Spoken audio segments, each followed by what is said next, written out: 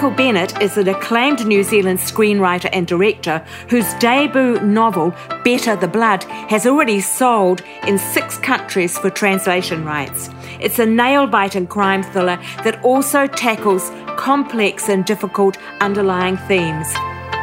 Welcome to The Joys of Binge Reading, the show for anyone who ever got to the end of a great book and wanted to read the next instalment. We interview successful series authors and recommend the best in mystery, suspense, historical and romance series, so you'll never be without a book you can't put down. You'll find this episode's show notes, a free ebook and lots more information at thejoysofbingereading.com. And now, here's our show. Hi there, I'm your host Jenny Wheeler, and in Binge Reading this week, Michael talks about his new book, a serial killer story led by a tenacious Maori detective, a female detective, unforgettable character, which reveals a darker side to Kiwi paradise and highlights the truth that the past never truly stays buried. Our free book giveaway is appropriately crime, mystery and suspense for September. You'll find the details of how to enter that to get free books to download, plus the show notes for this episode on our website, thejoysofbingereading.com. Michael is on Binge Reading on Patreon, the Getting to Know You 5 quickfire questions as usual this week. If you want to know some of his little secrets, become a supporter of the show for the cost of less than a cup of coffee a month. And our monthly new feature, Encore, is live for Patreon supporters this week. You remember Encore is where we interview authors who've already been on the show with their latest release. This month it's Martin Walker talking about the latest book in his international best-selling mystery series about Bruno, the French police chief, set in the Périgord, To Kill a Troubadour. Martin is on preview on Patreon for 2 weeks and then will be on general release later in the month. If you're particularly enjoying the show but don't find a way to commit to Patreon support, then why don't you think about showing me the love and supporting the show by buying me a cup of coffee at buymeacoffee.com/Jenny Wheel, Wheel, with a cross, X like a kiss. Jenny, Jenny, Wheel, Wheel, cross, big cross for a kiss on my cheek. That's it for the housekeeping. But now here's Michael. Hello there, Michael, and welcome to the show. It's great to have you with us. Tēnā koe, Jenny. Thank you very much for having me. I'm very pleased to be here. Look, it's fun to have another Kiwi author on the show and one with such a fascinating book. This is your debut novel, and often we don't take debut novels because we say we're the joys of binge reading. So we like to have multiple books. If people like the author, they can go and read their backlist. But we've made the exception here today, or I have, because number one, it's a fascinating book, but also you're an experienced screenplay writer and you have also written a highly praised non-fiction book. So what made you switch to the fictional novel form for your writing? That's a great question, and I feel very complimented that you made an exception to have a debut novelist. So, Better the Blood, I guess just to talk a little bit first about what the book is about, so your listeners might know. Yeah. It's the story of a senior Māori cop in the Auckland CIB, Detective Senior Sergeant Hannah Westerman, who finds a connection between a series of killings that haven't previously been connected. What Detective Senior Sergeant Westerman finds out is that in the 19th century, a Māori chief was brutally executed on one of the central Auckland maunga by a troop of British Army soldiers. And what she discovers is that 2 killings that have happened today, descendants 8 generations later of 2 of the soldiers in the troop that executed the Māori chief. There were 6 soldiers in the troop back then, and 2 descendants are dead now. 4 more descendants are going to be killed unless Detective Westerman can stop the killer. So I guess the readers or the podcast listeners will kind of get that there's a lot of themes about colonialism and where we are in terms of like 200 years after New Zealand was colonised, etc. That within the story, what brought me to writing this novel, I guess, is, as you point out, my background is very much as a filmmaker and a screenwriter. And that changed about maybe 7 or 8 or 9 years ago when I got very involved in the case, in Taina Porter's case. Detective Tim McKinnell, ex-detective Tim McKinnell, who became a private investigator and who really is the guy who saved Tainer, who found his case, which was, Tainer was in prison and he was a forgotten man. Tim came to me and he showed me the videotapes of Tainer being interviewed for 5 days in a South Auckland police station by 2 senior cops without a lawyer present, and at the end of which he was arrested for a murder that he didn't commit. Seeing those tapes was just a seismic, tectonic change in my life, Jenny. Like, I can't even begin to describe what it was like. My son was a 17-year-old at that point, the same age that Tainer was when he was being interviewed. And I just kept, looking at this young Māori boy being questioned in this kind of like way that is just like so problematic, and who clearly had nothing to do with the crime, clearly knew nothing about the crime. And, as a consequence of that question, spent 21 years in prison. Seeing those videotapes, it was a tectonic shift for me. It was a moment where I sort of realized that, I'd spent a decade and a half developing my skills as a screenwriter and a filmmaker to a certain point. And here was suddenly something that I could use my skills for that was really important to help an innocent man get freedom and get justice. So I made a documentary on Tainer's case, and eventually I'd make a feature-length drama. But after the documentary came out, I realized that, there's only so much that you can put in a 60-minute documentary. And I knew so much more about both the injustice behind the case and the complexities in that injustice and what that says about, I guess, the justice system and how Māori are not well done by within that justice system, but also so much more that I knew about Tainer as a human being, and so much more that I wanted to explore. And so that for the first time in my life, I actually thought about writing prose. And that was like, I'd always thought, I'm not a prose writer.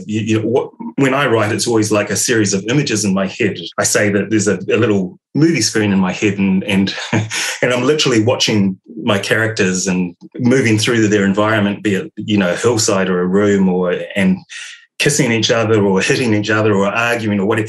There's a little movie screen in my head, and my writing is just sort of keeping up with that movie screen and putting down what I can see. And I'd never thought about writing prose until I realized that I really, I was indebted to Tainer and his story to really explore this story much more deeply. So I thought I'd give it a go, and I'd write a non-fiction novel, a non-fiction book about Tainer's case. And what I've got to say is that it was such an incredibly joyful experience writing. It's not a joyful story to tell, and I wish it was a story that I'd never had to tell, but it was a joyful experience, the writing of prose. There's a freedom in writing prose that you don't have as a screenwriter. I don't know if you've ever, or your audience necessarily knows much about screenwriting, but I always compare it to a haiku, that it's a very structural kind of a writing. Haiku has, I'm probably going to make a fool of myself here, but does it have 14 syllables? There's a definite structure. Yeah. And it's the same with screenwriting. With a feature film, something happens at minute 10. Something happens at minute 18, something happens at minute 24. In almost every film that you have ever seen, the same structure occurs. But with writing prose, with writing that first non-fiction book, there was this incredible freedom. Yes, you have to keep the story moving forward. Yes, you have to keep progress happening. But you can spend a whole chapter just on a moment in a person's life in a way that you can't really do with a screenplay.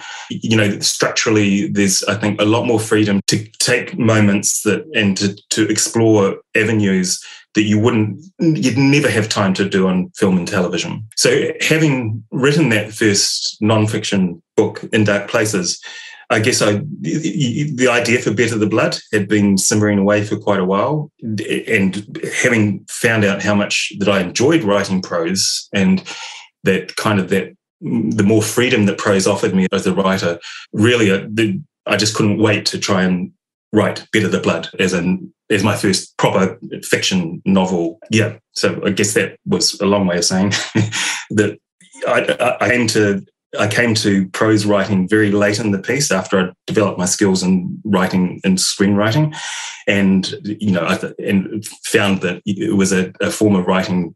Prose was a form of writing that I loved and couldn't wait to do more of. Perhaps just a couple of quick questions on that before we really embark on Better the Blood. Why did Tim actually identify you as a person who might be interested in those interviews? Had you already known him, or had you already done some work in social justice that made you a person of interest to him as someone who might be interested? I love that. I'm a person of interest to a detective.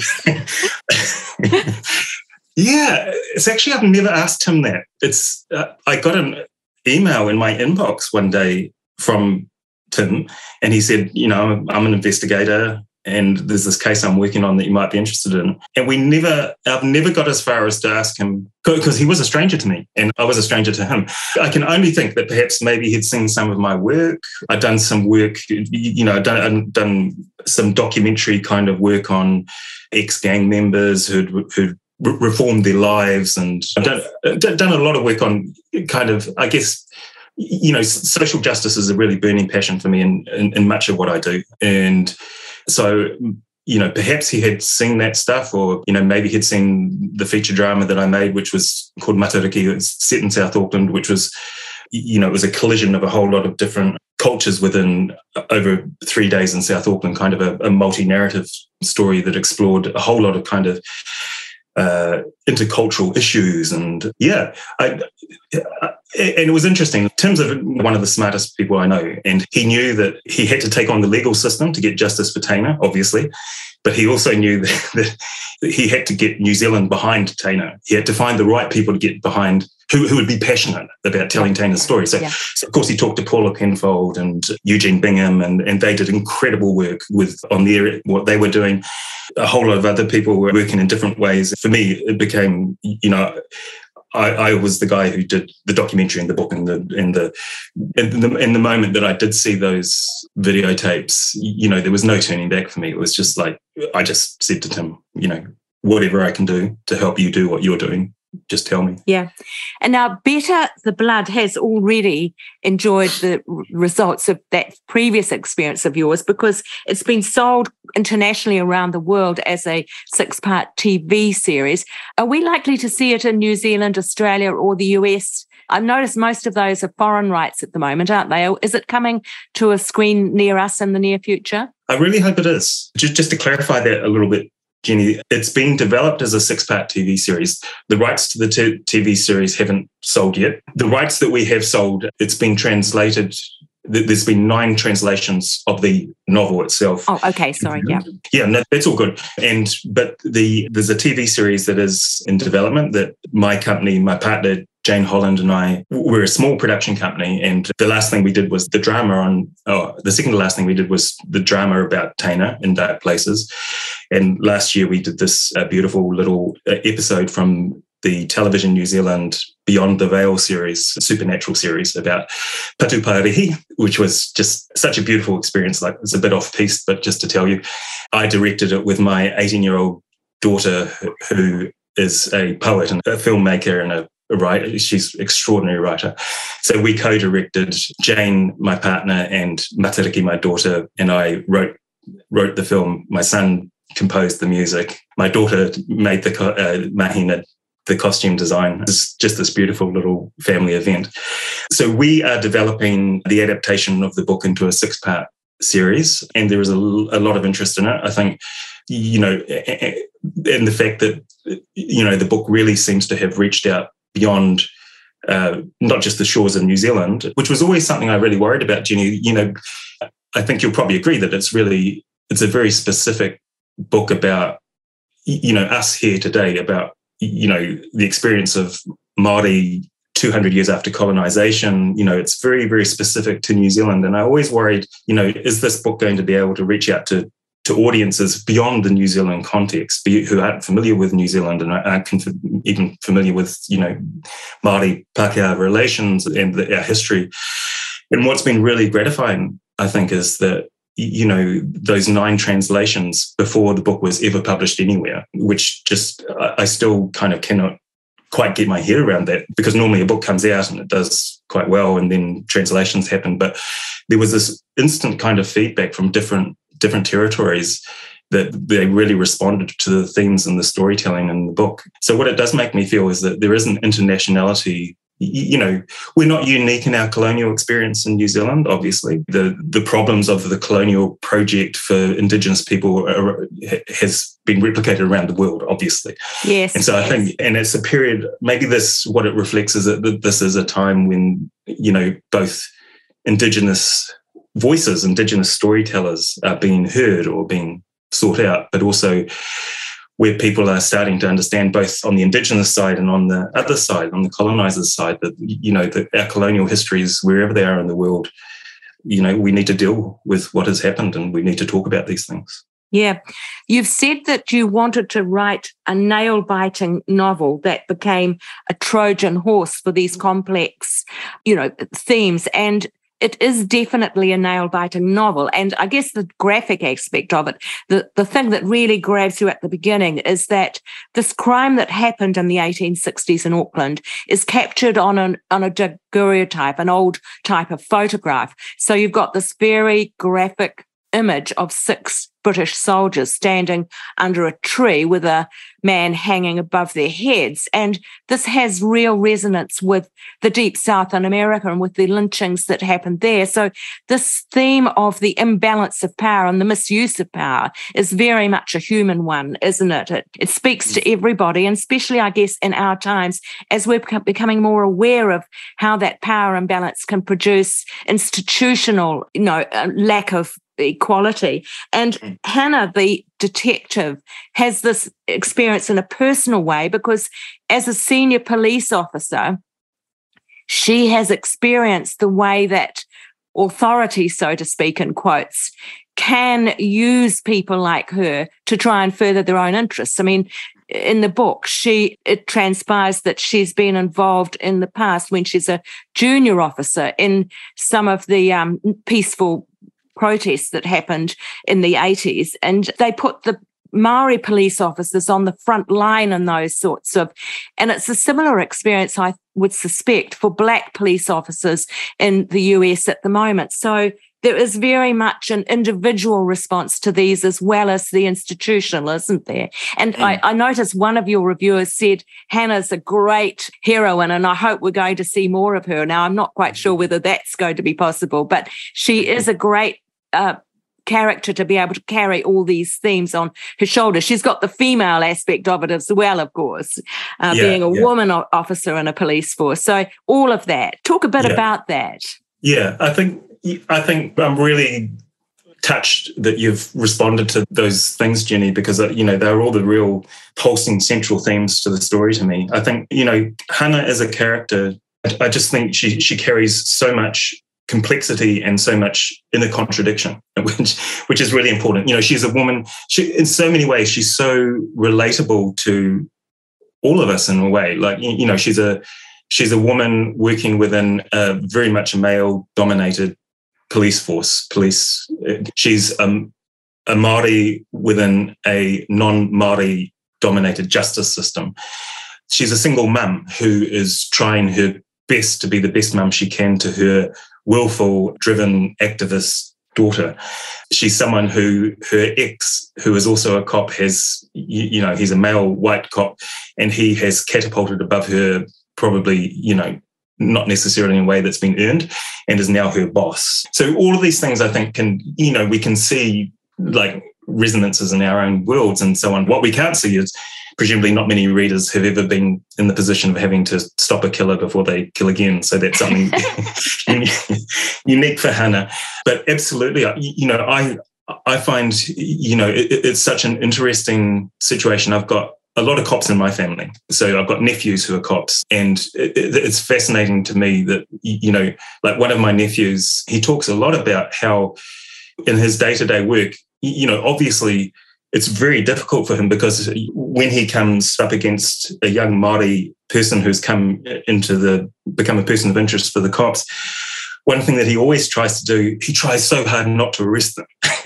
and that doesn't quite sound the way it's meant to be. But what I mean by that is that his first instinct is always, even though it takes a hell of a lot of time out of his day, is to take that person back to their family, to sit down with the family and say, look, this has happened.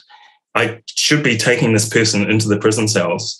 I don't want to. I want to try and sort this out with you guys. I want to see what alternative we can do to getting this kid within the system that, because we all know that once you're in the system, it's so hard to get out of it. You've got a label, you've got an arrest, and I just admire that so much. And I think it's kind of like, God bless the fact that, that there are Māori within the system, but also that the system is looking for Māori officers and Pasifika officers and etc. But yes, one thing that I think is really, think is a really important dynamic within the book is that Hana, as a senior Māori cop, in a way, her pursuit of the killer through the book makes her face a whole lot of things that she hasn't actually faced before in her career. As you said, that she was involved in a situation early as a young cop where her senior officers sent in a whole bunch of Māori officers to remove peaceful Māori land protesters who were quite rightfully protesting for the return of the land that they had every right to have, which is a terrible situation. And, we know from our history that this has happened in New Zealand. Obviously, it's inspired by actual events that have happened. And that's something that Hana hasn't dealt with over her career, but also in a way she hasn't dealt with a whole lot of stuff about the complexity of being a Māori cop within the New Zealand justice system. It's most people would know that, Māori are the most imprisoned Indigenous race on earth. 53% of our prison cells are occupied by Māori, where we are actually only, 14% of the population. It's, there's still so much work to be done. There's an embedded racism. It may not be conscious and it may not be enunciated, but it's there. And Hana, as a Māori within the justice system, within the police force, in lots of ways, her pursuit of the killer through Better the Blood makes her aware and confront a whole lot of questions about her role within the police force that she hasn't confronted before. And, and I think that's one of the really interesting complexities of the book, that a cop pursuing a killer, the act of that pursuit actually makes her face herself in the mirror in a way that she hasn't before. And so, as well as all the other complexities about her as a character, I think that's one of the central kind of things within the book that explores, some of those big themes that I'm trying to get at within Better the Blood. Yeah. Look, tell me about the title, Better the Blood. It's an unusual title. I'd like you to just tease out for us a little bit what you see in that title. Yeah. So it comes from a quote, which the full quote is better the blood of the innocent than no blood at all. And I guess it comes from the idea behind what is happening. That 8 generations later, the killer is using what happened 160 years ago, the killing of the descendants of the British Army troop, as a way of both, talking about the things that the killer thinks need to be talked about injustice against Māori, and about how things, 160 years after colonisation, things haven't healed. It's still, things are still not right. And they are doing that through the killing of the descendants of the troop. And Better the Blood of the Innocent than none at all talks about, I guess, the collective responsibility. Talks about, the victims 8 generations later, the descendants of that troop. They, in the killer's mind, they carry the guilt of their ancestors' actions. So they may not have actually been there, and they may not have actually executed the chief 160 years ago. But what he is saying, and this is very much a theme in the book that is open for debate. It's not my place to say that what the killer believes is right or wrong, and that's absolutely part of the thematic debate of the book. But what the killer believes is that they carry the responsibility for their ancestors' actions just as surely as we all carry the responsibility today to acknowledge that, what happened back in the colonisation of New Zealand is not healed and is an ongoing issue that we all should be aware of, and we all should be confronting. We're starting to come to the end of our time. It's been fascinating teasing out these themes, but you've also been active. I'd like to just turn to talking a little bit more about your wider work. You've been very active in encouraging writing workshops around the country, I think focused on the Maori community, but not necessarily exclusively so. What have you seen in those, and what have you got out of it yourself? Oh, I cannot tell you how much teaching and passing on whatever it is that I've kind of learned along the years, it has made me so much better writer. So I do a series of programs with an institution called Script to Screen, which is an extraordinary institution, which is all about raising the level of screenwriting in New Zealand in terms of skills, but also reaching people who aren't necessarily thinking of themselves as being writers or filmmakers or anything of the sort. So what we've done in the past is every year we go to a different marae. It's just this beautiful weekend workshop where for the first day, I'm one of the tutors, and we talk about filmmaking, we show short films, and we talk about telling. For me, it's always the biggest thing is telling your story. I keep telling people who are interested in film or maybe haven't thought they were interested in film before, but I keep saying that you shouldn't be trying to be the next Taika, or you shouldn't be trying to be the next Tarantino. If you are going to be successful, it's because you're going to be the next you. What people want to hear is the unique story that only you can tell, the story that's beating inside your ribcage, that you will die unless you get it out of you. So, we show a selection of films that me and the other tutors have made that are very much that have come from our own personal experiences, because I think, all good art comes from, your own voice. And then on the second day, we have all of the attendees come back the next day, and we sit around and I give them the task overnight of coming up with a 5-minute pitch of a story that comes from them, a personal story that no one else could tell. And it's amazing. You see their faces on day one going, I can never do that. I can never sit down and pitch to a room of people.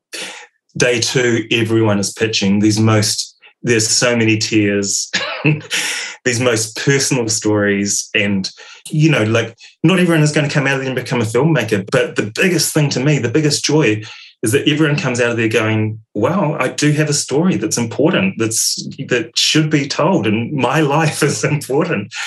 But we also have, the wonderful thing is that we also have had so many people come out of there and go on to study film and to be inspired to, one year we, on one of the marae workshops, this young woman, she was 16, and she pitched this beautiful, beautiful story, which was basically about grief and about dealing with saying goodbye to somebody who had passed. And it was so good that we came back the next weekend. We sat down with her and helped her write the script. We came back the next weekend with Leon Nabi, who's one of the great DOPs. He's just shot Finna.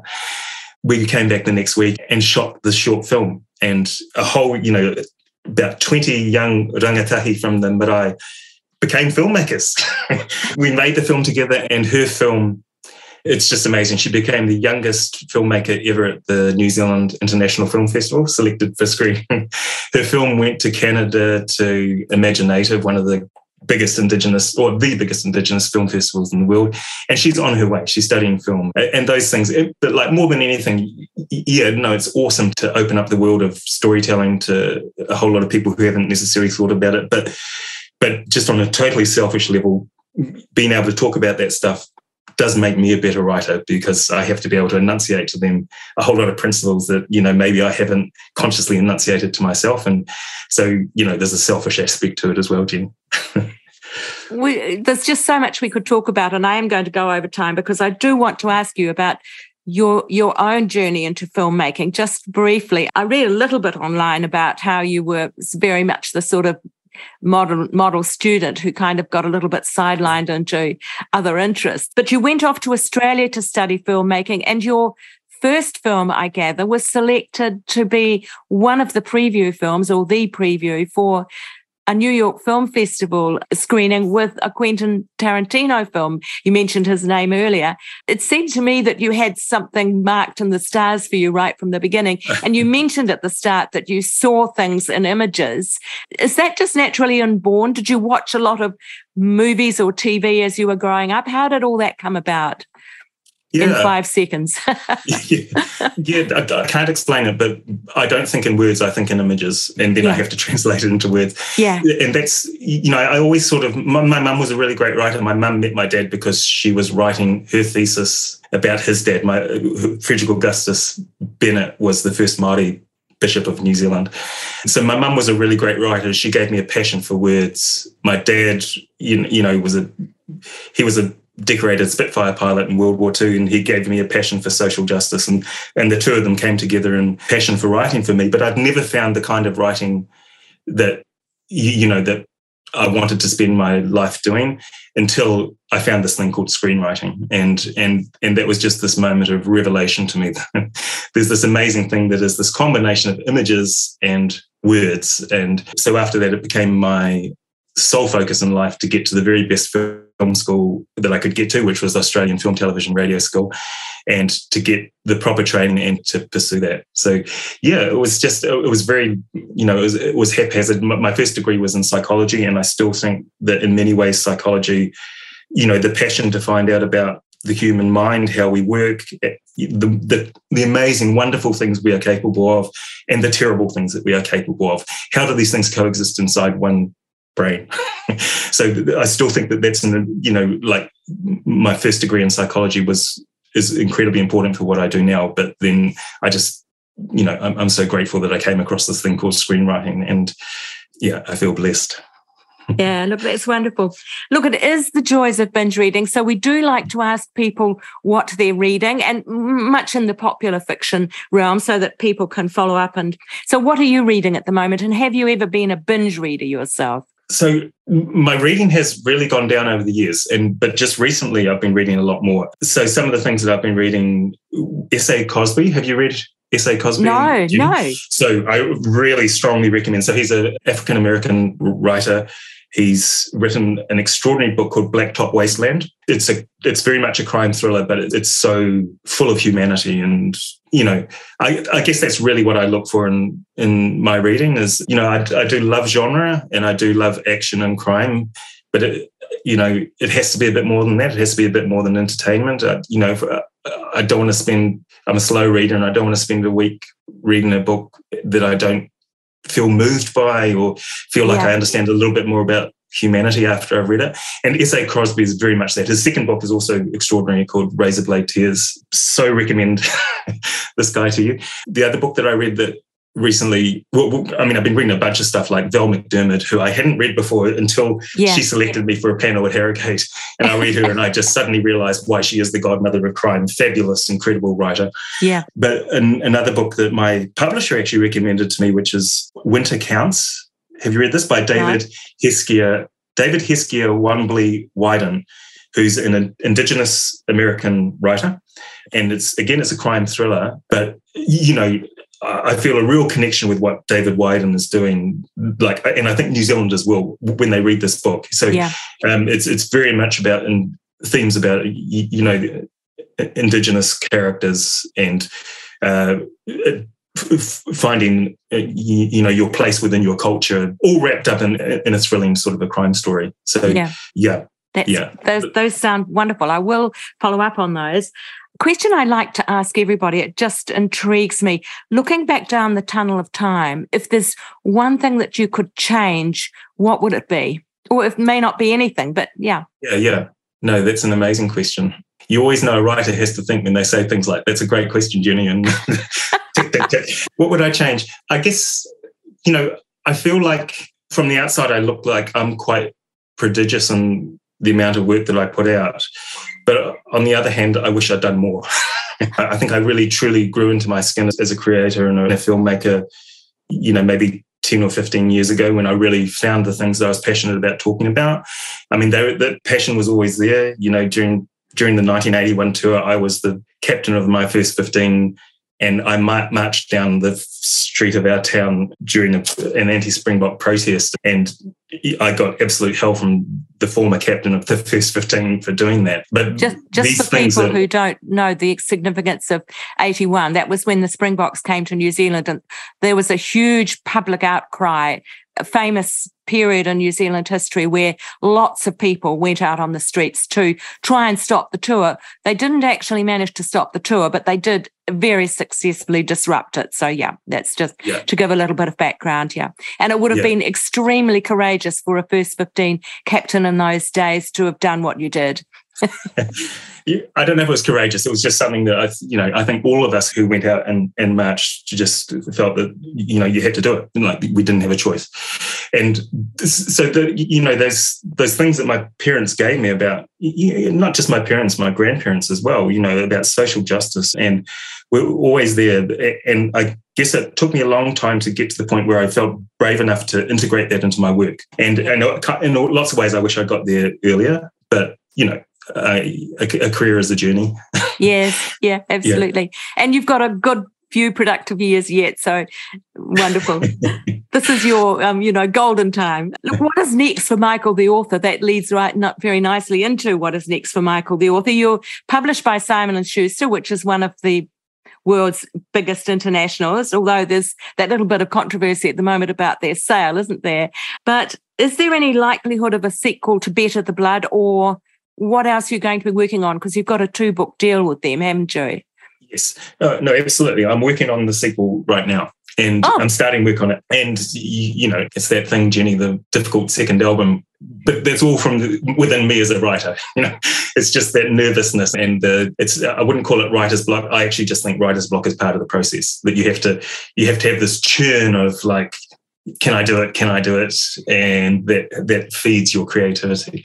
So very much, working on the second book, and as you again, desperately avoiding spoilers, but you mentioned something earlier about where we leave the main character at the end of book 1 in a complex place that leaves lots of questions about where she's going. And that is definitely what will be resolved, and one of the things that resolved in book 2. And also a very unfinished story about her daughter, who you sense is just going to be an amazing star in her own right. Yeah, that's right. Yeah, they're such beautiful characters, and as much as I might have that little bit of writer's nervousness, they're such strong characters, and it's such a strong dynamic that I think I've given myself a gift in terms of writing the second book. Yes. Also, currently working on, we've got a feature film. So my partner and I, Jane, our production company is working with another couple of production companies on it's a true story about a friend of ours. Her daughter is a transgender dancer she's a young Māori woman from Northland, and she went with her mum to Rarotonga, and she fell in love with Cook Island dancing, and she became so good so fast that she qualified to dance in Dancer of the Year, which is in the Cook Islands, it's the equivalent of an All Black rugby test, or more than that here. It's like it's the event of the year. And she was about to dance, and she was told that she couldn't dance because she couldn't dance as a young female dancer of the year because she wasn't a young female. She's transgender. And so she fought and got the right to dance. And it's such a beautiful story. And in a way, like, my life is crime right now. And it's so beautiful. And I love that, because I think crime is a way, it's high stakes, and you can explore such big themes within crime. But it's also really beautiful to be doing this heartwarming story about dance. That's gorgeous. Yeah. Do you enjoy interacting with your readers and viewers, and where can they find you online? Yeah, they can't. Well, I do, but I fled social media quite a long time ago. I'm an overthinker, Jenny, which you probably picked up on. But social media for me was like, I would get a post or a response, and I would spend an hour thinking about, how do I respond to this post in the best possible way? And it was just taking up, so I've fled that. They won't find me on social media, but I love interaction with, with readers, with viewers, but just anyone who's sort of like driven to read and to maybe to thinking about writing.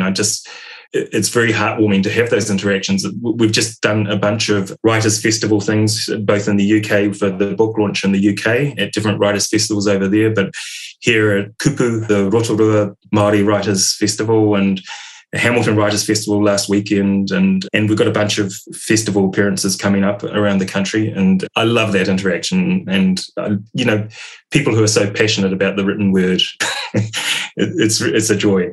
Yeah, that's fabulous. Yes, I saw you were in Hamilton, actually. I was almost tempted to try and drive down, but it was a little bit too hard. Look, wonderful to have had you on the show. It really is, and all power to you. Thank you, Jenny, and just thank you for your interest in the book, and I really hope your readers, if they do get the chance to read the book, and enjoy it. And thank you for having me on. Yeah, so it's there online. I mean, I don't think it's probably published in the US yet. Is it going to be published there? No, it's published in the US, I think, January next year. Yeah, but it will be online anyway already if they want to get a digital copy or whatever. Yeah. Absolutely. Yeah. Okay, lovely, thanks. Thank you, Jenny. Awesome. Next week on Binge Reading, Sophie Green. Sophie's made a name for herself with warm-hearted second chance stories.